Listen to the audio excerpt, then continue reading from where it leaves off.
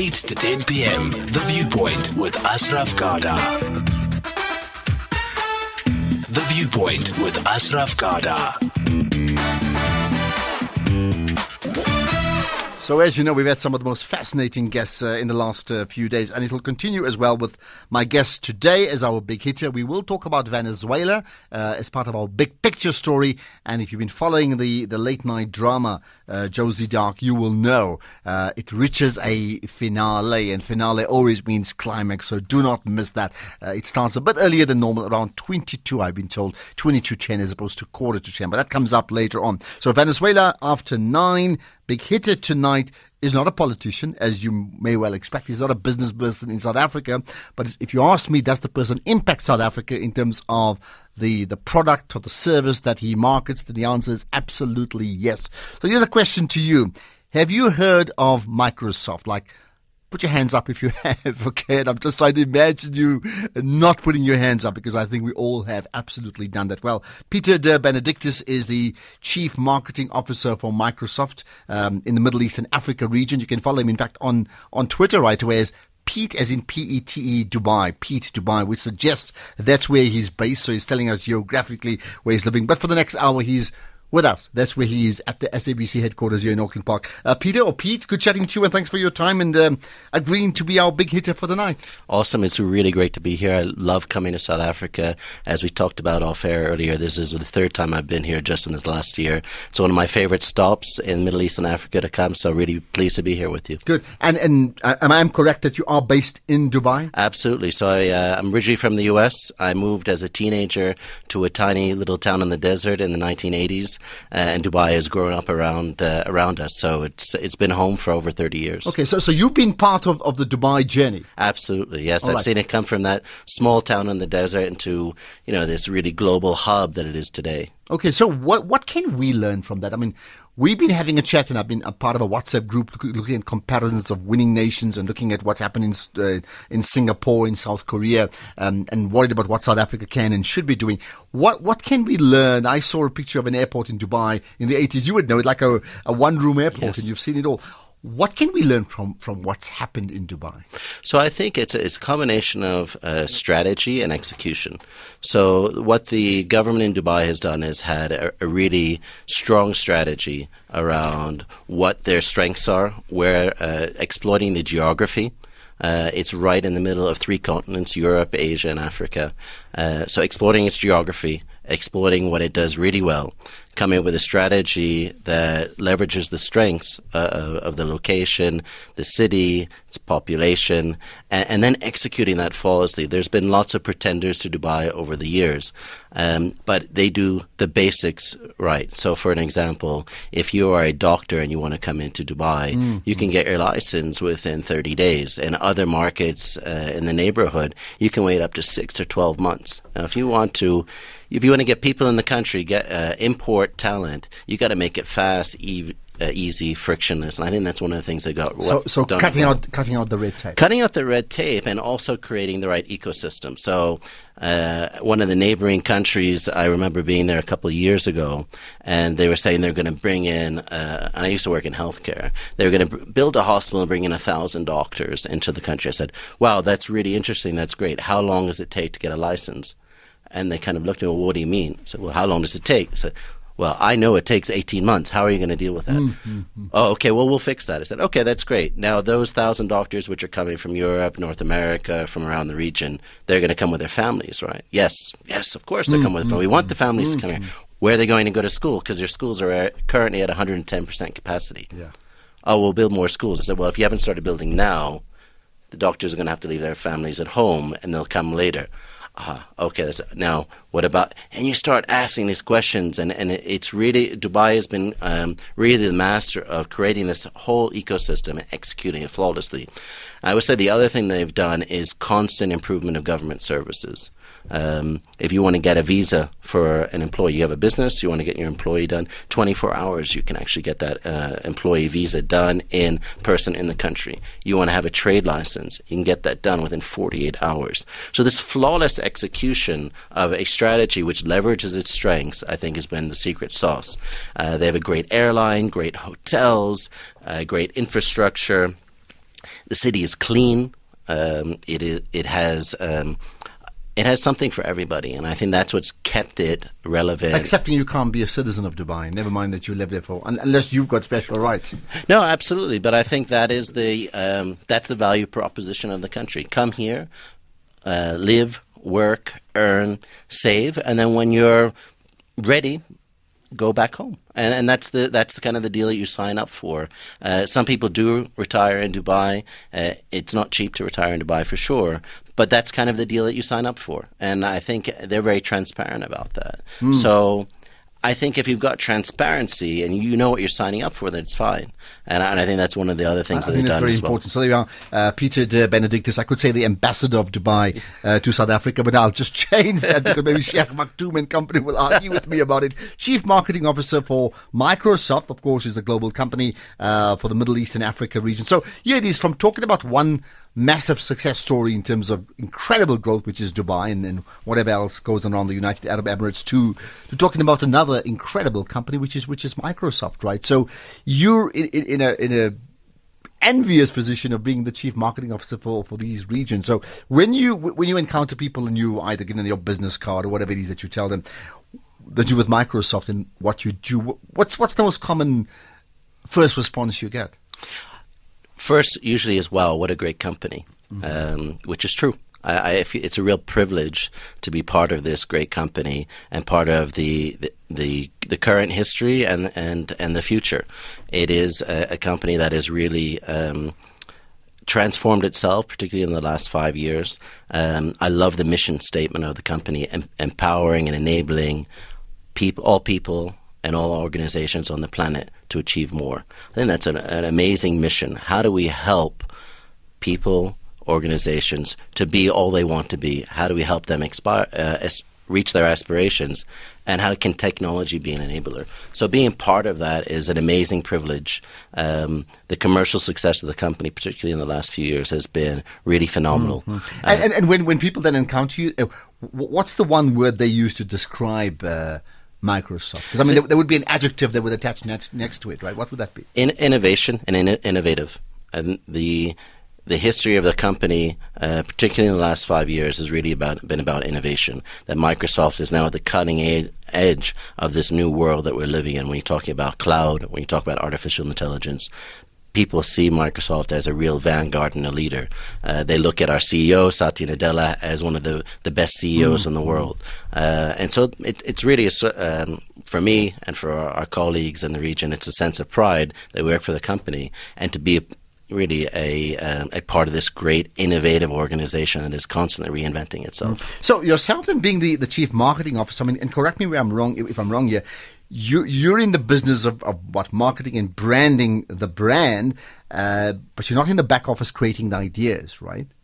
So it's an interesting question because it is a global company. It is a well-known brand, but we always need to be locally relevant. So I think there's a combination of taking global campaigns and ideas and products and services that are developed largely for developed markets, but are equally relevant here in the region. So our job within our marketing organization across Middle East and Africa is to make sure that those global campaigns will resonate and are relevant to the market here. So I think it's a combination of the two. Yes, global messaging, global products, global solutions, but also locally relevant, locally interesting, solving local problems for local businesses. Which obviously brings me to the next question. So what are you doing in South Africa? There must be a reason besides holidays. So we just came off a 2-day event called the Microsoft Ignite Tour, where we invest a considerable amount of money to enable learning and training for developers and IT professionals for free to come and spend 2 days with Microsoft to learn about our various cloud solutions. That will be Azure, our primary cloud product, for our Windows and Office products, which we have bundled together now into Microsoft 365, and then our ERP and CRM product, which is called Dynamics. And these IT pros and developers have come, and we had 3,000 developers here in Johannesburg. So 3,000 from this people country, yeah. coming in, and not just from the company, from South Africa, but from around Southern Africa. I was just talking to someone this afternoon, 400 people alone from Nigeria. So people are coming from all over Africa. So you can see the hunger and the appetite to upskill, to learn, to embrace this new world we're entering with, where cloud and artificial intelligence. Absolutely. And what's interesting about that is that you, in fact, where you sit, part of your marketing thrust would be to get people to invest in people using Microsoft products, which is exactly what you've just done, right? Yeah. So yes, there's an element that we want people to be able to use our products. And why is that? Because our customers in the region are wanting to digitally transform and embrace this new digital age. I could do 1,000 campaigns about the benefits of shifting to cloud. But if you don't have the skills in the market, particularly developers who can actually shift their data to the cloud, you need quite a lot of skill to do that. We would not be successful. So it's a combination of wanting to help our customers, but also help the market to lift the skills. So I think it's a combination of the two. And I think it's also a little bit of our duty as a good corporate citizen to give back a little bit to the community, to help make people realize the potential of the cloud, potential of artificial intelligence, to also, what I talked about earlier, how do we help enable every organization, every individual to be more and to achieve their dreams. Particularly in a local territory. Yeah, more to come. Yeah, sure. I'll pick up on that in a second. Peter de Benedictus is with me. He's the Chief Marketing Officer for Microsoft, particularly in the Middle East and Africa region, so territories that are particularly important to us, right? You can engage him, 0891104207. Often we talk socio-political issues. Some may say, well, let's talk about what's the cloud. I don't know. I think I know, but you may want to ask that question and just talk about issues like artificial intelligence and the 4IR and a whole lot more in terms of maybe the genesis of Microsoft itself from where it was to the challenges they face and maybe you face as well getting into the future. So 0891104207, that's the call-in number, male, female, wherever you may be in the country and outside. You have the option to tweet us, as always, hashtag SAFM Viewpoint, and you tag me, Ashraf Garda, as well as SAFM Radio. You can also tag Microsoft as well. I'm sure they'll pick it up, as well as my guest, which is Pete, P-E-T-E, Pete Dubai, D-U-B-A-I. I'm sure you know how to spell all of that. The other option is to SMS us 40938. And the last option is WhatsApp voice notes, which if you're doing that, please maximum 30 seconds each. Otherwise, we can't play them. It's 0614 104 107. So 0614 104 107. That's for WhatsApp voice notes. More to come with Peter de Benedictus talking Microsoft in the world in South Africa right after this. Catch Summer on 3, where music brings people together this festive season. With a little help from RJ Benjamin, JR, Kubeko Mbata, Tokozo Mbambo, Slick Angel, Tamara Day, Brenda Mtambo, Nomvundo Kaluva, Zano, Good Luck, Tandin Tuli, and Louise Carver. We bring the SABC3 stage to life. Visit our social media pages to see when your favorite is on our stage. Festive season music specials on SABC3. Get ready for the most high-octane, extreme adventure reality dating show on TV. I'm just a flirt. I'm trying not to be hurt again. I love to be loved. As 16 ordinary, single South Africans embark on an epic journey. She's afraid of water, afraid of heights, and afraid of commitment. How soon do I get married? Tomorrow. A journey to face their fears in grueling challenges. I came here to find love, and now love is really challenging me. Can't take losing, I need one all the time. And ultimately, a journey to find love. How's it going to be like for your family to accept an interracial relationship? I'm falling. I was doomed from day one. Love is love. It comes in all forms, shapes, sizes. You epitomize everything that's gone in my life. Catch all the drama, adrenaline, and romance in an all-new, all-South African format. The longest date starts 11th February at 7:30 p.m. only on SABC3. At SAFM Radio and at Ashraf Garda on Twitter. So Peter Pete de Benedictus with me, Chief Marketing Officer at Microsoft in the Middle East and Africa regions, 0891 104207. So here's some questions. One comment regarding Dubai. If you're poor, you cannot contribute, you will be turned away. UAE, and that point there from Max, right? Another one, Ashraf, thanks for inviting a person of this caliber to your show. Just a few of the issues that he has touched on, such as granting a doctor a license in 30 days, are far from being considered in this country from Insekana. Well, absolutely. Well, thank Benzito, my producer, for doing for connecting us on air. But absolutely, I take your point. We can learn from that. If you want to be a global player, you need to be able to cut out those closed doors. That's it. So here's someone who certainly knows about cloud. Why cloud if I use Dropbox? So maybe a good time to explain. I'm assuming many people know what the cloud is, but we also have to assume many people do not know. So what is cloud? And then we'll make the comparison to Dropbox. So the best way, I would think, to visualize in your head what the cloud is, imagine there is a warehouse where you can put whatever data that you would like. And instead of that sitting physically in your own home or in your own office or your own server, it's sitting somewhere else.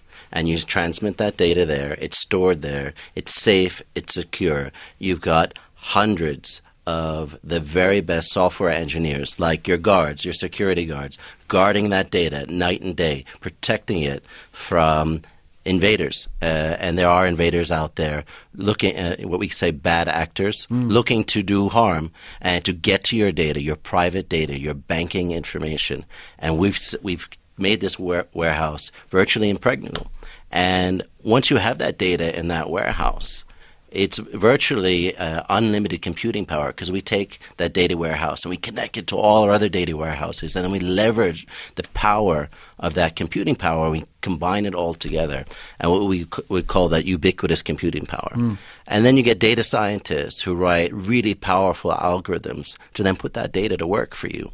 It is incredibly enabling, and this is what has really spawned this age of artificial intelligence that we're entering into. We certainly touched on that. Let's help us understand this. I mean, I think you explained it well about this warehouse. So when this warehouse is not on the ground, but physically somewhere, well, where is it, in effect, to help people who don't quite get it understand it? So it's a physical premise. So instead of you very often will walk past in an office a room which has got lots of big computers, and that's a server room. So rather than you having one small server room with your IT manager in that office, we actually hook up hundreds of servers in a very safe, secure physical environment. And it can be in your country, or it can be off in another market, but the same safety and security is there no matter where that data center is located. So it is a physical, but we call it the cloud because you imagine you're sending data somewhere. So you say it's the cloud, but it's a physical, very secure premise. In fact, when we build data centers, most employees are not allowed to know the location of those data centers, specifically for this reason and to enhance security. So it is the safest place your data can go. Well, there you are. Now, correct me if I'm wrong. I mean, cloud has been around, for about 10 years or so, maybe? Is it even longer? Oh, even longer. I mean, but certainly popularity, certainly from our point, I think it's become a byword, maybe just about a decade, maybe even less for us, right? How has it changed people's lives? Meaning, what were they doing before in terms of this all-important storage, from a physical storage to storing things on a phone or a computer that doesn't quite have enough space, to where they're putting it now? Yeah, so historically, what organizations would do is that they would buy a server and they put it in their home. They'd hire an IT manager, and depending on the qualifications, that IT manager, their purchasing department, they would just store that on premises, which is what we call it on-prem today. You would have the data in your office, and you would push all of your data that you put with your ERP system, your supply chain information, your emails, everything would sit on your own standalone server. That worked really well for many, many years. I remember, in fact, in the 80s, before I moved to Dubai, my dad was in banking in New York, and he was the operations lead for a small American bank. And I go in the office, and you would walk into this huge room, ice cold, air conditioned, with all these massive servers. And that's how things have run really since the 80s. And banking is a big data producer. And so banks were very often in the forefront. Governments and banks very much in the forefront of the initial wave of leveraging servers. Now, over the next 10 years, you don't need to have your that huge IT infrastructure, which is super expensive. The cloud age is basically pay as you go. So you can consume only as much data and pay for as much data as you need. What often has happened, what we've seen with customers, is they overbuy, over-anticipating the data they need. Then they've got all this capacity that they don't need. They waste a lot of money, investment, CapEx that could be put into other things like serving their customers better. So the cloud really empowers a change in business model, a change in how you think about IT, and really transform your financial model from a CapEx, capital expenditure model, to an operating pay-as-you-go model. Okay. And that for a CFO or a finance manager or owner of a small business, that is super exciting. And it's also backed up. I mean, that point about, in this cabinet that can get burnt, it's automatically backed up. So there's another point there. Right? Absolutely. And also, if you're the owner of a small or medium-sized, even a large business, do you want to depend on the competency of your CIO, your IT manager, the technicians in your office, who may be very good, or do you want to rely on a provider who's got hundreds, if not thousands, of the best software engineers in the world building this really impregnable data warehouse? Well, it's something for us all to consider. Continue to chat to the Chief Marketing Officer for Microsoft in the Middle East and Africa region. His name is Peter de Benedictus. You can engage anytime, you know that. 0891 10427. I understand not everybody may be tech geeks here, but particularly I'm interested in the points that we speak about often around innovation, 4IR, that industrial revolution, whenever that's going to be, artificial intelligence, and how that changes our country and how that changes your position in terms of employment. And if it's not you, then what about your children? And how do you embrace all of that? I've asked for voice notes as well, 0614 104 107, maximum 30 seconds. Here's one of them. Good evening, Ashraf and the listeners. My name is Charlie. I'm a professional nurse, and I wanted to ask Pete about AI helping us in terms of minimizing the time spent by nurses on admin, which is like 30% of the time we spent with patients. And how can we prevent leaking of patients' information with all this digitalization of information? Thank you. Okay, got that. Thank you for that. We'll take another. I'll get to Gerald in a second. Answer that question. Yeah, so it's interesting. So healthcare is one of those use cases that we often think about, the power of artificial intelligence. And I think I touched on earlier, I worked in the healthcare industry for a number of years. So one live example that I know a hospital operator is exploring now is to use our platform called Teams. It's a collaboration tool. And imagine a situation where all of the patient records on a ward are in one place. So all the medical records, all the tests, all the radiology exams, all the medication that is required for the patient is all in one place. Everybody on that in a secure environment where every nurse, every doctor that is working on that patient has access to that information. Imagine the amount of medical errors that can be reduced, the amount of alerts that can be done. This patient's BP is dropping. We need to go and check. This patient didn't get his medication on time. Let's go and check. One of the key things, particularly in the U.S., is unforced medical errors, things that happen where patients actually are harmed in the hospital as a result of human error.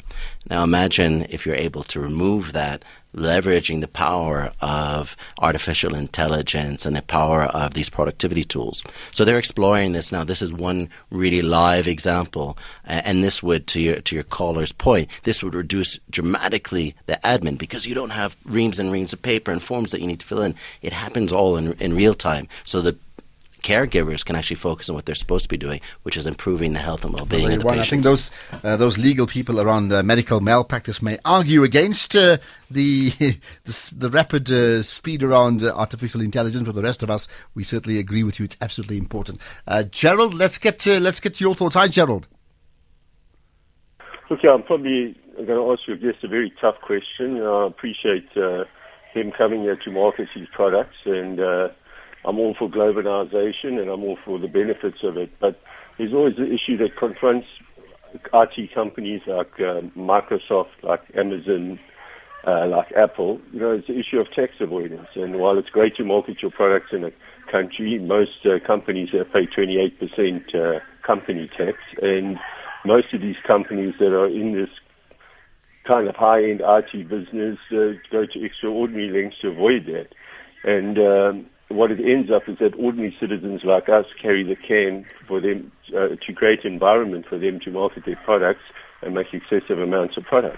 So can I say, and I'm paraphrasing, then we'll get a response, right, that effectively what you're saying is these global companies come in and like big chain stores in shopping centers, they come in at the best rental and therefore are exploited because they are at an advantage compared to the rest of the world. I mean, it's just the fairness of paying tax. I mean, if you want to create a world where everyone's got great opportunities and we create equal opportunity societies, we must, the tax burden must be spread evenly. Now, many multinationals, and it's really been the tech companies, have gone to extraordinary lengths to avoid paying tax. And what that means is that when you've got big multinationals paying sometimes 10 or 12% less tax by shifting profits to tax havens, it ends up that ordinary citizens then finance the infrastructure for these companies to operate in. And it's no use talking about the benefits you're doing, because really if you want to help people, and particularly if you want to help the poor, the best place to start is by paying your tax.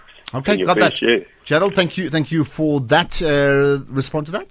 So, first of all, thanks for the question. I would not by any means claim to be an expert on Microsoft's global tax policy and where we pay and who we pay what to. However, what I would say is, as an organization, we invest and reinvest a ton into upskilling and elevating the communities that we operate in. I alluded to that earlier. Just 2 days ago, in Santon Convention Center, where we had 3,000 developers learning about our products, and we didn't charge a penny for those people to come in and learn. That's one example. We are a global sponsor and locally activate Hour of Code to go into elementary schools and high schools to teach students the very basic fundamentals about software, not just Microsoft software, but in using IT in general. So I think it's a fair point that I wouldn't want to claim to be an expert about tax, but as a company, as we talked about earlier, we're here to enable every person, every organization on the planet to do more. And one of the ways that we do that is by reinvesting. And I think the best way to get from where you are today as a population, as a community, as a society, is through education and upskilling. And I would say we have a very strong track record of doing that. What do you say then about the critics, the skeptics, not necessarily Gerald, but whoever else who says that, yes, we know who Microsoft are, but in many ways it's a modern form of colonization. You come in, you make profit, you help, you certainly provide the free entry to your fantastic event as you did the other day, but in effect you then take over markets and then start dictating and set an agenda, and we don't even know that. It's an interesting perspective. It's not one that I share. For example, we are investing a considerable amount of money to build a data center here in South Africa, which will go online in 2019.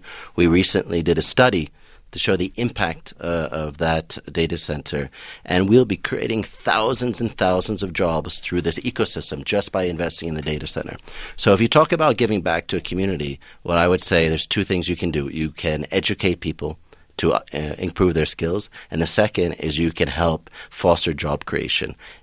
I don't know a better way to uplift a society than arm them, teach them how to fish, and secondly, arm them and create an ecosystem where they can do more, be more, and actually get jobs and find gainful employment. And we're doing both of those in a very meaningful way right here in South Africa. Okay, and that point, so you may not be the CEO, the CFO of Microsoft worldwide or even South Africa, but the point about getting unfair tax breaks. You're in marketing, so ultimately you'll be responsible for the reputation of the company. Yeah, absolutely. I think the reputation is important. I would not tar all multinationals with the same brush. However, as I said, our mission is to give back to the communities, empower every person and any organization on the planet to be more, and we do that through education and we do that through job creation. I think we have a very strong record in that area, but I wouldn't like to comment about what other organizations or other people do with their business. But that's what we do at Microsoft. But your conscience is clear. Absolutely. For now. All right. 0891 104 207. Peter de Benedictus, the Chief Marketing Officer at Microsoft in the Middle East and Africa region. Let's talk about how Microsoft has evolved. Now, of course, you say Microsoft, historically, we say Bill Gates, and he's, of course, been a regular visitor to our country for a whole range of other issues around his foundation. How is Microsoft, I mean, you have touched on what you're doing now, but overall, as a global company with global challenges, how have you evolved? So, you're quite right. Many people, when they think about Microsoft, they think about Windows and they think about Bill Gates, the formerly the world's richest man, and the ubiquitous operating system that is pretty much in 90% of all businesses around the world. But the world is changing, and so as a company, we've transformed ourselves. And I would say, apart from the technology, apart from the codes, apart from the cloud, and so on, the one fundamental change for our company has been our culture. Since our CEO, Satya Nadella, came in, one of the big mantras for him is to hit refresh, to change yourself, to become a learner and not a knower. And I think that has been a big shift in our company, particularly where you had, as you touched on earlier, high market share, ubiquitous products proliferated all over the world. I mean, let's be honest, the Microsoft story is a phenomenal one. But all good things come to an end, and you have to constantly evolve, constantly refresh, and I think that's what we've done as a company over the last 5 years. So if I go back to, I mean, you touched on Windows, and if I go back to the time that I started using it, like Windows 95 at that stage, yes, right, and the big hoo-ha about it, like a new product launch, what for you makes Microsoft unique now? So what's the big global selling point? So I think, as I would touch on a couple of things. One, this whole idea of growth mindset, where you want to be a learner, a lifetime learner rather than a lifetime knower.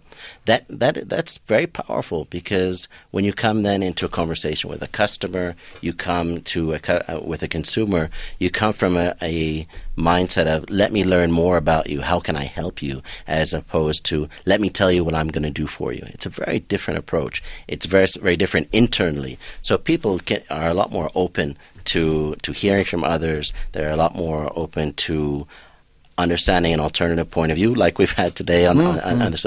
There's many points of view, and being constantly curious, constantly want to learn, I think is the single biggest change in Microsoft. Apart from the product portfolio, apart from the transformation in our business model, the biggest change for us has been the culture. And as somebody who is relatively new to the company over the last couple of years. Oh, you've been here about 2 years. Yes, absolutely. I felt it immediately that there is a shift in how the company approaches things.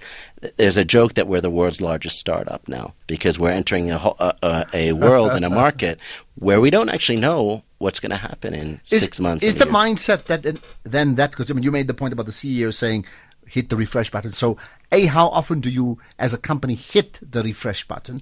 And is the mentality that like almost every month we're beginning again? Yeah, I think you come with what I would say is a challenger mindset, that you don't own the market. You're in a market today. If you look at the total cloud market globally, it's $4.5 trillion. We're a $100 billion company all up.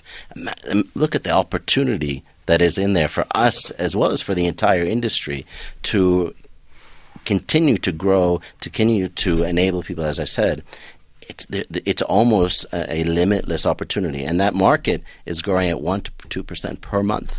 And so, yes, you wake up every day and say, there is a long runway ahead of us. We're far from hitting the finish line.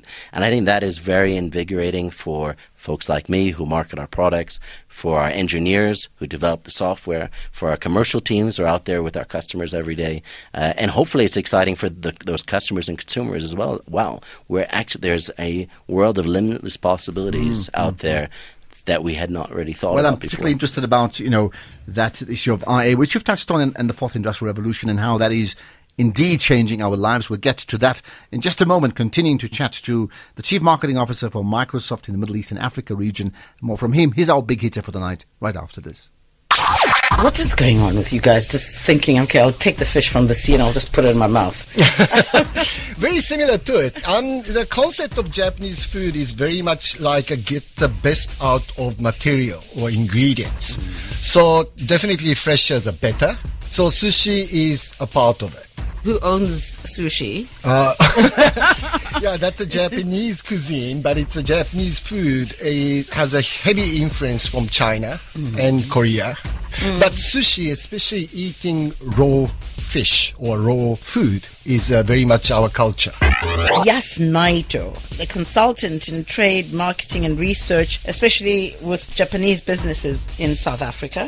Saturdays and Sundays, 10 to 1 p.m. The World Stage with Shadow Twala. 8 to 10 p.m. The Viewpoint with Ashraf Garda. I certainly want to talk about the marketing and the entrenchment and doing business between, say, South Africa, not just Dubai, but the rest of the Middle East, all the other countries, because maybe Dubai is not so typical of what goes on in the Middle East. With my guest, Peter de Benedictus from Microsoft, Chief Marketing Officer for the Middle East and Africa. 0891 10427. There's a couple more SMSs I'll pick up, 40938. If you wish to voice note us, maximum 30 seconds via WhatsApp, that is 0614 104 107. 0614 104 107. But also you can tweet us using hashtag SAFM Viewpoint and then tag me, Ashraf Garda, as well as SAFM Radio. So, okay, as we then, first of all, when we talk 4IR, so is 4IR a date? And I'm just thinking about Microsoft and the concerns around the year 2000, Y2K. Is 4IR a date where it's going to start and end on a certain day, or is it happening already? Are you different views on that? Sorry, 4IR? The Fourth Industrial Revolution. Okay. So look, I think it's already here. If you think about, people talk about artificial intelligence, IoT, Internet of Things, machine learning. It's already happening today. There's 4 key areas of AI. Vision, so computer sensors, seeing like human beings, speech recognition, so understanding talking and language instead of ambient noise, understanding what language someone's speaking in, and following around learning, machines learning, and then teaching themselves new things. That's happening today. Those 4 areas, computers can do that at the same level as human beings right now today. So this 4IR, as you mentioned, it's here today, and it's happening in ways that you'd be very surprised. There's a lot of things happening at the back end that you won't even know about. So it's here, and the challenge for many customers, many consumers, is really recognizing, yes, it's here. How do I be a part of that? And then we're entering a period of, I would say, a lot of tech intensity. If you think about your own personal life, I mean, I just landed here yesterday, 150 WhatsApp messages on my phone, another 50 emails. That's intense for an individual. Imagine you scale that across an entire population. So I think if people feel that tech intensity, the best way I know on how to do that, as a guy in my 40s, starting to get a little longer in the tooth than I was, is to embrace it, understand the tools, and then build your skills. What happens if you don't embrace it? If you say, as many people, and they could be 40, but they could be 60 and 50, like, I don't need this nonsense. This is just somebody else's problem. So look, change is always a little bit hard. It's hard no matter what age you're in. It's hard for my toddlers. It's hard for my grandparents and my in-laws and my parents. But I think change it's a bit like trying to hold back the ocean. It is going to come. And it's a matter of how much you as an individual, as an organization, want to ride that change, be ahead of the change, or get swept up by the wave and have it overcome you. You're basically saying there's no choice. Well, if you don't ride the wave. If you want to, the way I look at it, imagine the turn of the century, particularly I think in the U.S. where I'm from, you had the horse-drawn carriages. And now the horse-drawn carriage drivers saw the automobile coming as a fad, and look what happened. Now you can stay driving your horse-drawn carriage, but how long are you going to stay relevant? And look what happened, eventually become obsolete. So I think it is a challenge for human beings in general to embrace change, embrace new technology. But at the same time, I also think it's very easy. Look at smartphones. I would say 10 years ago, this was something that many people, it was a luxury. Now it's become ubiquitous. It's a part of everyday life. In fact, they've kind of disappeared. You don't even notice them anymore. And I think if you think about the internet has also just become something that's part of everyday life. I think artificial intelligence, advanced machine learning, it's going to be one of those things as well. Yeah, I'm on talk shows, and I don't just talk, as you can actually observe. There's 2 phones in front of me. There's a whole lot of technology. You can talk, tweet, take pictures, video clips, all of that happens. Sabir Jasbari, who's 66, says, listening to your guest at the present, technology is the portal into the future and to relevance. That, and as I repeatedly say, cognitive flexibility. At 66, I say bring it on. So certainly they have one adherent, I think, is in the legal field, but that's just fantastic. Awesome. I picked up a piece that you posted on LinkedIn around, and you touched on earlier around health, but the issue of one can be diagnosed just using modern technology without the normal screening as we would understand it. I mean, it's just literally from a distance to say that's what's wrong with you, isn't it? Yeah, I mean, there's all look, we're at the early days of artificial intelligence, whether it be healthcare or any other industry. If you think about radiology today, radiology is still primarily done the same way it does when the X-ray was evolved. It's highly dependent on a very trained radiologist looking at a picture and leveraging his years and decades of training and experience to find something in that picture that doesn't look quite right. He sits in a very dark room and he reads that image. Now imagine, and he's doing it from his brain comparing to other images he's seen. Now imagine if instead of the radiologist in the room comparing to his own, human mind, what he can remember, you could upload that image into a database of millions of cases of people with the same genomic footprint as you, the same market, the same place you grew up, and then let the machine do the reading for you. And then the doctor is still there to double check and make sure the machine learning has correctly diagnosed. But the speed, the power, the capacity to improve medical diagnosis in that scenario is massive. And I think these are the things that should get people excited about the power of technology and the power of artificial intelligence that can come, and less so about the negative downsides. So how do you respond when a person says power of technology equals less jobs for you and I?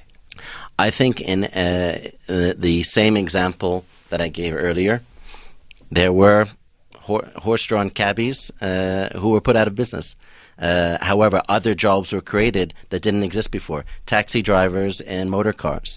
So with every change and disruption, there are people who get impacted for sure. But as I touched on earlier, by investing in a data center in this country, we're going to create tens of thousands of jobs which didn't exist before. So I think there is a trade-off, and there is some disruption, and there is some friction, and people require new skills. But that's not true for just IT. That's true for motor cars. That's true for manufacturing. Many industries, all industries, in fact, I would say, go through transformation over time. Well, you need to have that conversation with yourself in terms of what are the skills you have, what else do you need to embrace, and where are you going. Here's another voice note that I've got. Good evening, Ashraf, to you and the listeners, and to the Microsoft Chief Marketing Officer. I own a small business, and I want to know, how does one become a Microsoft partner? Thank you. Quite simple. Yeah, it's a great example. I think you need to get in touch with Microsoft. There's an entire program that we can help put you through. You can tweet me at P2Buy after, and I can share the details. The main thing I would say is you need the right kind of people, the right kind of skills to deliver the right kind of service to our customers, and eventually will be your customers. And we're open for business. I mean, we're looking to always recruit well-educated, well-staffed organizations to help us to expand and grow in the market. I would think the other question others may well ask is like, we're an NGO or we're a startup business and we can't afford your software around your 365. How can we get it when we don't have the money? Well, that's an interesting point. I think there is an investment required, but we've made it so much simpler now for small businesses to invest. For example, you don't have to pay for a license up front. You can consume as you go. You do not have to buy a minimum of X number of licenses. You could buy one single license for a single user, and you can pay by month. Now, yes, you're paying that. In some cases, you're paying it in a foreign currency. It may be a challenge for some. However, the benefits long-term of that software, I think, will pay for itself in the long term. You also don't need to get the Rolls-Royce version of our software. There's many lower-end SKUs to just do the very basics, things like email, to get you onto the cloud and pay for that that most small businesses can afford and do afford, in fact, across the region. So absolutely, trying to buy the Rolls-Royce high-end, it's not for everyone. But that's true, I would think, for if you're... For most things, yeah. Yeah. Are they, if people wish to contact you, can they do so? Yeah, absolutely. My Twitter address at P2Buy. Feel free to reach out to me. I may not have all the answers, but one thing Okay, so besides Twitter, email? Yeah, but I think Twitter is probably the easiest. Okay. Well, I get that message, So it goes Pete straight is to my in inbox. P-E-T-E, Pete Dubai, D-U-B-A-I. Here's another question. Well, the other point about the Dropbox, somebody making the point, of course, Dropbox is free versus Microsoft in terms of your cloud. Here's another one. Evening, Ashraf. Humility, development, innovation, philanthropy. A few words that come to mind as I listen to your interview this evening. Bill Gates is one of my heroes from Dr. Phil. Dr. Phil, as in not the American Dr. Phil, but the South African version, Dr. Phil Mahuma from Midstream. So there we are. That's a lovely acknowledgement there. Let's touch on, business in the Middle East in general, not just Dubai. I mean, I take it if you're the marketing head for Middle East and Africa, it's all those countries that make up the Middle East. Now, sadly, when we talk Middle East, we think besides Dubai, we think volatility. What's it like? So. It's interesting. My family in the U.S. often ask me the same question. So how can you be in Dubai for so long in that area where there's always seems to be some kind of hotspot? I would say that's true to an extent. You do have volatility, but you have volatility in many regions around the world. What I have found in my 30-plus years in the Middle East, that people are all the same. There are different challenges in different markets. But generally speaking, most people wake up in the morning looking to do good, looking to create a better life for themselves and their family. And I found that when I go to Egypt, whether I go to Morocco, whether I go to Saudi Arabia, whether I go to Pakistan or Turkey or any place in the region, people are people, and people are generally the same no matter where they come from. And doing business with those people or those companies? Yeah, absolutely. I mean, we do business. But what's it like? I mean, what are the differences? So I'll give an example. For an American, if you tell them it's $10, it's $10, and that's the price, and they'll pay it. And in the Middle East, $10, Habibi, is it really $10? Can we try it too? Well, no, we're not going to do it too. So negotiation is just a part of daily life. I remember the first time I went into a store in the U.S. and they told me the price. Said, hey, is there any discount? They looked at me like I was an alien from another planet, but that's a normal part of doing business. But let me ask you this then. That's one thing when you're going store to store to buy things yourself, right? But what about Microsoft? Sure. Does the same apply? Sure, absolutely. Every customer is interested in getting the best deal possible for themselves.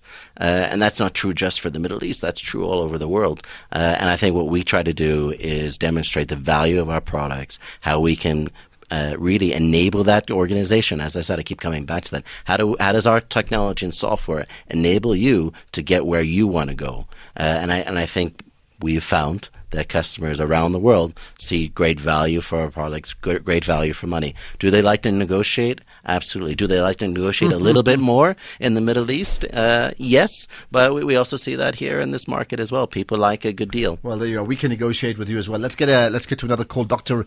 Matiku on the line. Welcome to the show, and what's your viewpoint? Good evening, Ashraf, and good evening, Pete. Sorry, I just knocked off from the hospital, and I was just listening to SAFM towards going to my house, and I liked the concept that Peter was talking about of fourth industrial revolution. One, I'm using a paperless practice system where I use a tablet to take down the notes or medical record or clinical records of the patient, and that is actually saved on a cloud as well. So, and I can access it 24/7. However, there is another innovation that I have come up with. I've registered intellectual property with CIPRO, whereby it's called it's time diagnostic diagnostic system. It's a triage system where a patient comes into the practice as he's sitting on the chair. The chair should be able to send data to me on my tablet that the patient's estimated weight is so much, the blood pressure is so much, and the sugar is so much, and possibly we can actually add on to say, what is this now? Non-invasive HIV screen. So now that the chair as well as the bed where the patient is lying in the ward. So each and every patient bed should transmit the data to my tablet, and then I can be able to see how I can actually assess the risk score of the patient. The agency that we need to attend to the patient. Just pause there. Let's just check. Can you answer that? So if he's asking as a concept, I mean there is an entire industry emerging within healthcare, particularly around home healthcare, where something exactly along the lines you're talking about, whether it's a chair, whether it's sensors that a patient wears, whether it be information coming from a smartwatch or a smartphone that can be transmitted to a hospital, and where a doctor or healthcare practitioner can find out what's going on with that patient, and if some parameters go out of whack or start becoming alarming, they can immediately take action. So that's a little bit more around preventive medicine, particularly with the elderly, rather than waiting for something bad to happen. So I think there's an entire industry emerging around this. How do you take sensors, big data, analytics, and artificial intelligence to inform better patient care and preventive care? So the healthcare industry, with respect, has been largely about reacting to symptoms and to disease. What we're talking about here is preventive and actually being proactive before something bad happens. Which is great, yeah. Let's talk about the other important issue around, privacy and protection of information. It's a critically important part. There was an element of trust that needs to happen. Thanks for that call, Dr. Matiku, right? Yeah, absolutely. Thank you. So even in this example, right, you're talking about patient data being transmitted. The privacy of that and the protection of the privacy of that, I think, is a fundamental human right, whether it be your email address, your patient records, your bank details, how much information, how much money you have in the bank account, where you have worked, and you should be able to control that. And I think for us as an organization, we believe that's a fundamental human right, that information is yours and it should stay yours, and you should only share it where you're feeling comfortable and where you've opted in. I think there was a little bit of talk about free products where we're offering the product for free. And what I would tend to say, and this is not disparaging about anybody or any company in particular, if you're getting something for free, and that product is free, most likely you are the product. And that company is giving that for free so they can monetize your privacy, your private information. That is fundamentally something that we do not do. We believe that privacy is a fundamental right of an individual. It can be a little frustrating for me as a marketer because you can imagine the amount of personal information that we have on our companies and our customers. Cannot use that without permission of the customer. But I mean, do they do that? I mean, yes, many people, whether it's Facebook, and I'm talking social media, Facebook, WhatsApp, and you often get people like, do you know they know everything about you? Yet, I mean, I've read some of your things, and you say the obvious that, marketing today is all about data-driven insights. So where do you get the data from? Absolutely. The data-driven insights where the consumer or the organization has given permission. I think that is the key. In our organization, we have very, very strict rules on what we can do and what we can't do with private information, how we collect private information. I would say any marketers who are there on the call, even if you do not have a law like GDPR, there's an ethical responsibility for marketers who are very often at the forefront of collecting personal information to use that in an ethical way. So, I think this is something that governments, organizations, people really need to take very seriously. If you're a consumer, who you provide that data to, and if you're a marketer, what do you do with that data that you have, and how to use it in a... And as we get to like a minute to go, what is it like for you marketing a global brand? I know you touched on the local markets, but I'm just talking of the actual feel of marketing a global brand. So first, it's a source of pride. As you said, when you walk in a room, you hand somebody a business card and you say Microsoft, and they go, wow, what a great company. I've been privileged to work for 4 very large multinationals in my career, all of them having a similar wow factor, none quite as much as Microsoft, but it's a sense of pride. However, there's also a very deep sense of responsibility to protect the brand, protect the reputation of the company, and particularly as marketers, where what we do impacts the reputation, how people feel about the company, and whether they will trust us to trust their data with us, trust their business with us as they go through a digital transformation journey to partner with us. So it's a sense of pride. It's also a sense of deep responsibility. Okay, and in the last 30 seconds then, for anybody listening in and trying to understand all those concepts around technology that we've just touched on, I mean, what should they take out? If there's one thing they need to take out, is what? That this age that we're entering, this fourth industrial revolution, this period of tech intensity, is not reversing. What we hope, though, is that it enhances people's lives, helps lift people out of the situation maybe they're in. If they're in a tough situation, that actually can be a net gain for society, for communities. But it's not going away, and I would encourage everyone to embrace it no matter what your function, whether you're in HR, finance, marketing.